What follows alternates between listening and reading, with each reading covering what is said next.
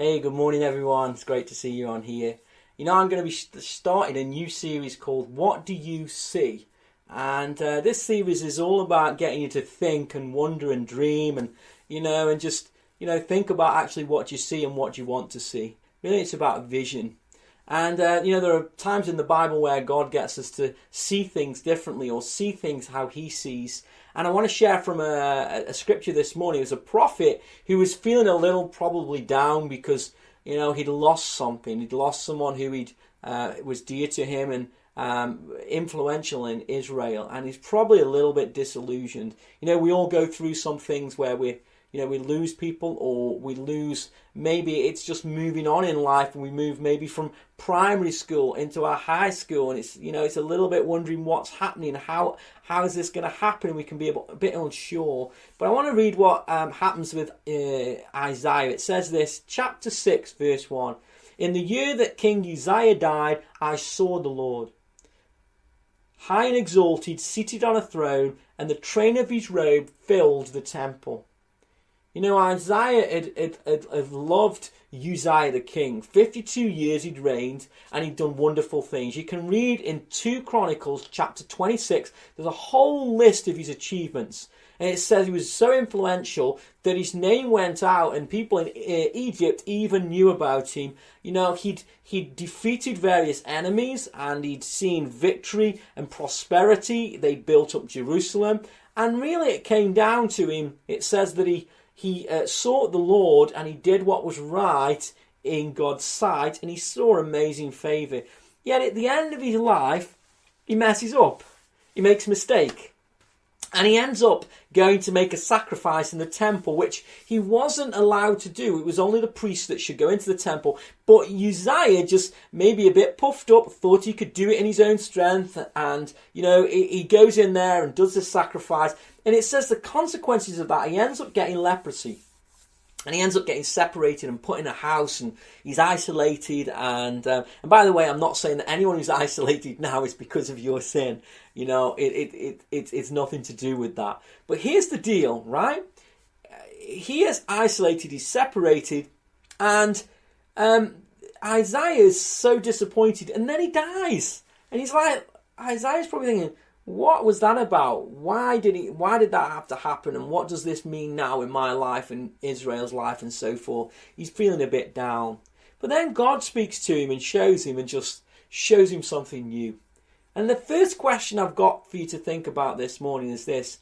Do you see the bigger picture? Or, even Isaiah, who knew things and believed things, he got lost in his everyday, day to day, and we all do that. We can get focused on the nitty-gritty, the pain, the disappointment, the relationship hurt or whatever. We can get lost in that. We all do that. Yet God comes to him in such a wonderful way to help him see the bigger picture. As you can see, I wear spectacles, and without them, I wouldn't be able to see you. I think I can just make a blur out as I look at you. Give me a wave. Yeah, I can see something moving. I'm not sure what it is.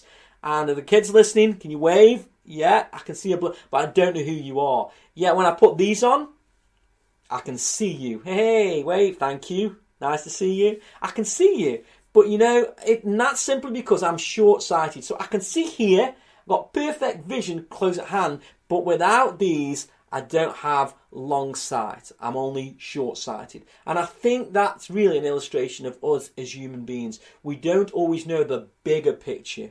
We know so much, but we don't always understand the bigger picture. But actually, I believe a couple of things I can give you that can help you see the bigger picture. And my first one is this. When we come to know God, and when we come to read about God, God helps us to understand his plans and his purposes. And we can understand then some of the patterns in our lives and what we're going through and why we go through it, because God has taken us through things and he's teaching us things, and there's a bigger picture in this, and that is about his love and his love for other people. So we begin to understand something that we maybe didn't understand before without the lens or without the truth or without God's word in our lives.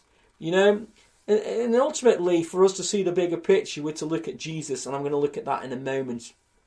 Jesus is how God speaks to us today. Through Jesus is now how we know the love of God. Also, so the first thing is, look at the Bible, look at the truth, look at the bigger picture. The second thing is this: talk to someone who's been through life, who has a testimony. And, we've all been through things, and we get through and we understand there's a bigger picture. But for some people, when they're in it, they forget, they're short-sighted. That's why it's important you talk to someone, right, who doesn't moan and complain about it, and, but actually has been through it and is victorious and can help you and to show you that actually this is part of the process. You can get through this, you can come through the other side and be victorious, that God is with us. The biggest question we tend to ask when things are going wrong is this: where is God? We all do it. God, I wasn't expecting it to go that way. I'm sure Isaiah asked it, God, where are you? And God turned up to him and showed him who he was. Hebrews 12 verse 2 says this: let us fix our eyes on Jesus, the author and perfecter of our faith, who for the joy set before him endured the cross, scorning its shame, and sat down at the right hand of the throne of God. Consider him, Jesus, who endured such opposition from sinful men, so that you will not grow weary and lose heart. Paul is trying to encourage some Jewish Christians who are actually, they've become short-sighted because life isn't going the way they thought. They're going through persecution and different things.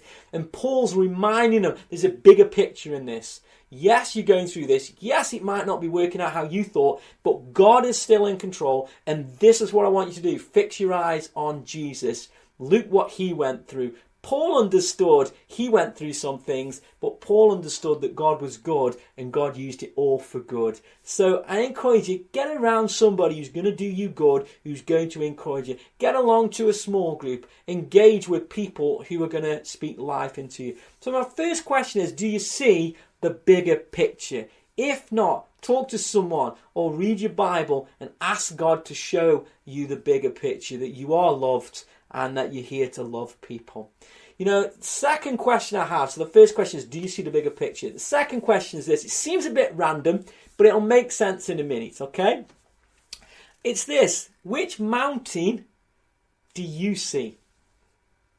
I like climbing mountains. I've climbed a few. I wouldn't say they're big mountains. If you told me I was going to climb Mount Everest, I'd probably have different feelings about that. But I like a nice, not too steep, leisurely mountain to walk up. For some of you may be like, oh no, not a mountain. I'm a cup of tea kind of person by the side of a pool, or, lying on something like, a lilo in the pool. That's your kind of ideal leisurely activity. But I want to speak to you today about two mountains that Paul speaks to those Christians who I've just been talking about. And it's from Hebrews 12 verse 2. And he gives two mountains to illustrate what they can focus on.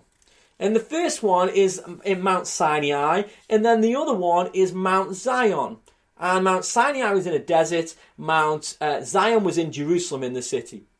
I'll read it to you. It says this: you have not come to a mountain that can be touched and that is burning with fire, to darkness, gloom, and storms, to a trumpet blast, or such a voice speaking words that those who heard it begged that no further word be spoken to them, because they could not bear what was commanded. Even if an animal touches this mountain, it must be stoned to death. The sight was so terrifying that Moses said, I am trembling with fear. Right? It's almost like this is the Mount Everest to me. I can't do this. I'm not good enough. I'm not going to be able to make it. And, then there's this other mountain that Paul says. It's this one. But you, though this is people who put their faith in Jesus, and this is God's promise. But you have come to Mount Zion, the city of the living God, the heavenly Jerusalem. You have come to thousands upon thousands in joyful assembly, to the church of the firstborn, whose names are written in heaven. You have come to God. Maybe you have, maybe you haven't. That's a question for you this morning. The judge of all, to the spirits of the righteous made perfect, to the Jesus, the mediator of a new covenant, and to the sprinkled blood that speaks a better word than the blood of Abel. I just want to look at these two mountains and compare them and ask you, which mountain do you see? Do you see Mount Sinai, or do you see Mount Zion? I've called them the mountain of fear. I was going to call it the mountain of doom, the mountain of fear, or the mountain of joy. Okay? So here are some comparisons. First of all, mountain of fear was about the old covenant. It was about the law. Mount Zion is about the new covenant. It's about the grace of God, and it's about his love and forgiveness. The old one was about dealing with the guilt, and people always felt fearful because they weren't good enough. The only one who could go up the mountain here was Moses, and he was scared. In the New Testament, it says that there was thousands upon thousands of angels in in other words, there was a joyful assembly in this presence. It was like it was innumerable, there's many people in this one. When in the other one, it was like they weren't allowed to go up there. It was like, I'm not good enough and I must stay down here, and because of my sin, I'm excluded from this, and I'm not good enough, and I'm kept out of it. I'm not in. Where in the new one, it's like, you're invited. You're invited to come. You can come, and Jesus is the mediator this time to make that possible. I think the great thing about Mount Zion is about heaven coming down to earth and meeting everyday people. It's a general assembly of anybody who wants to come. Where the old one, they were exempt from it. So to sum this up, and the other thing is this, the people were made on Mount Zion, the people are made perfect, they're made righteous through Jesus' sacrifice. You see, it mentions in there the blood of Abel. The blood of Abel. Abel was a martyr really for doing what was right. And his blood was poured out through his brother murdering him. With Jesus, Jesus' blood was paid out. He became a martyr. He became a sacrifice for me and you. His blood was poured out, and it was poured out over anyone to make us righteous with God. And it's greater than what Abel did.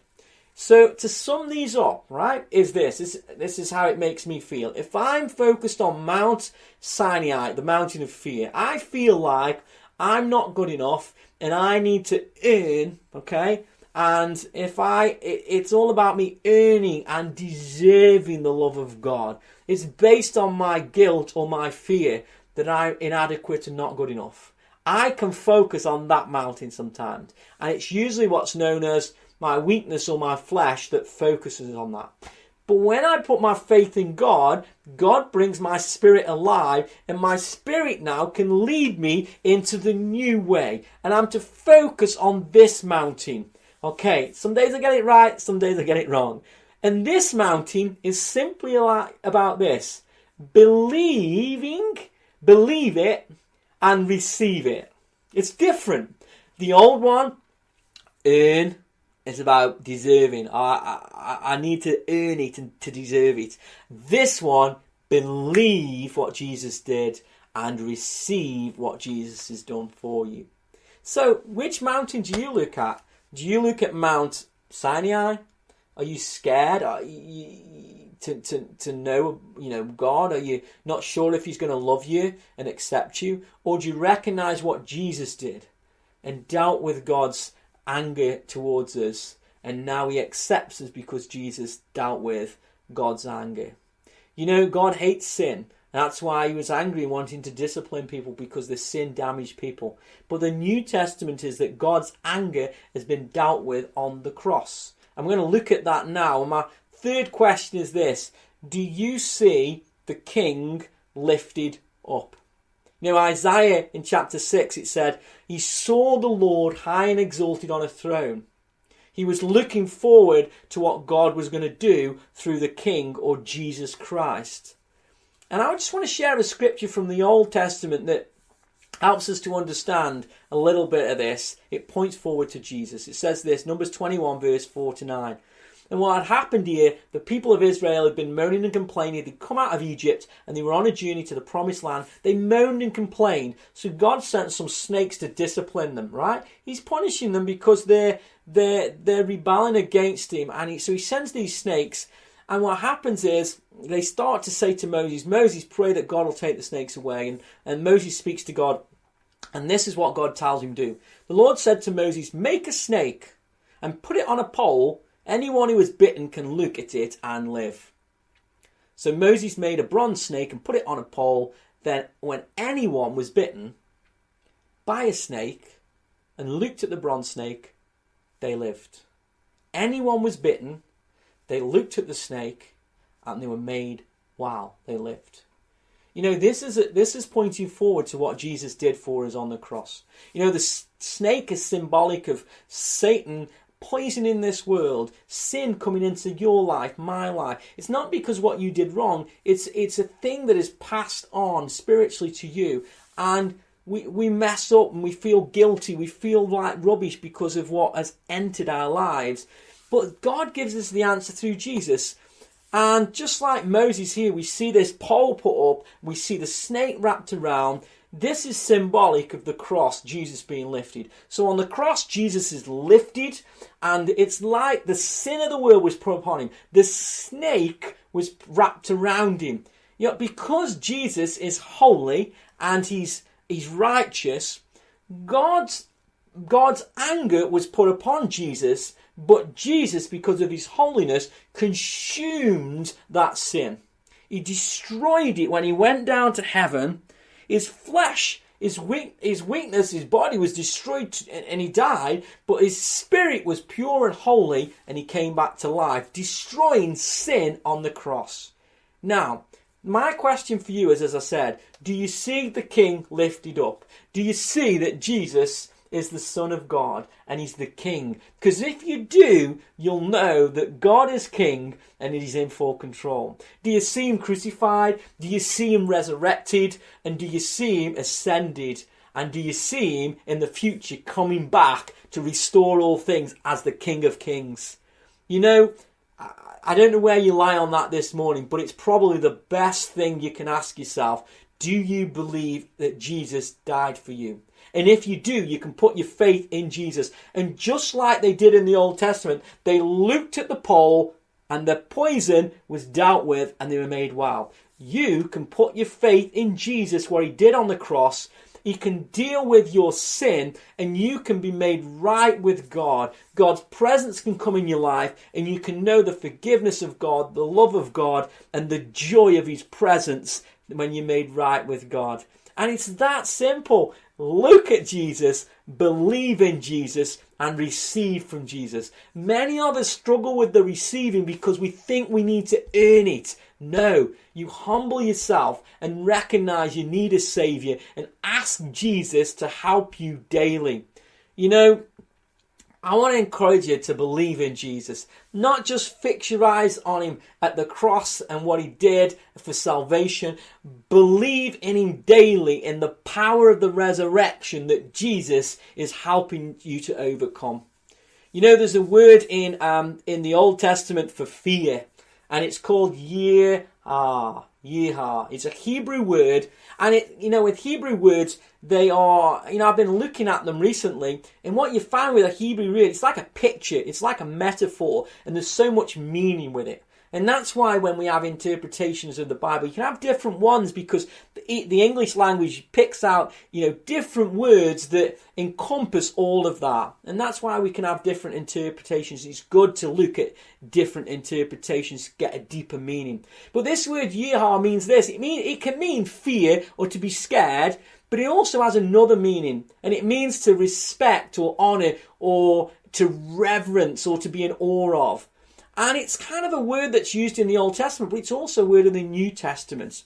And it says, the disciples, when they, encountered Jesus and the Holy Spirit was given to them, God's holiness then began to work in their lives and they began to walk in the fear of the Lord. Not that they were scared of him. Oh my word. It's not the mountain of Sinai.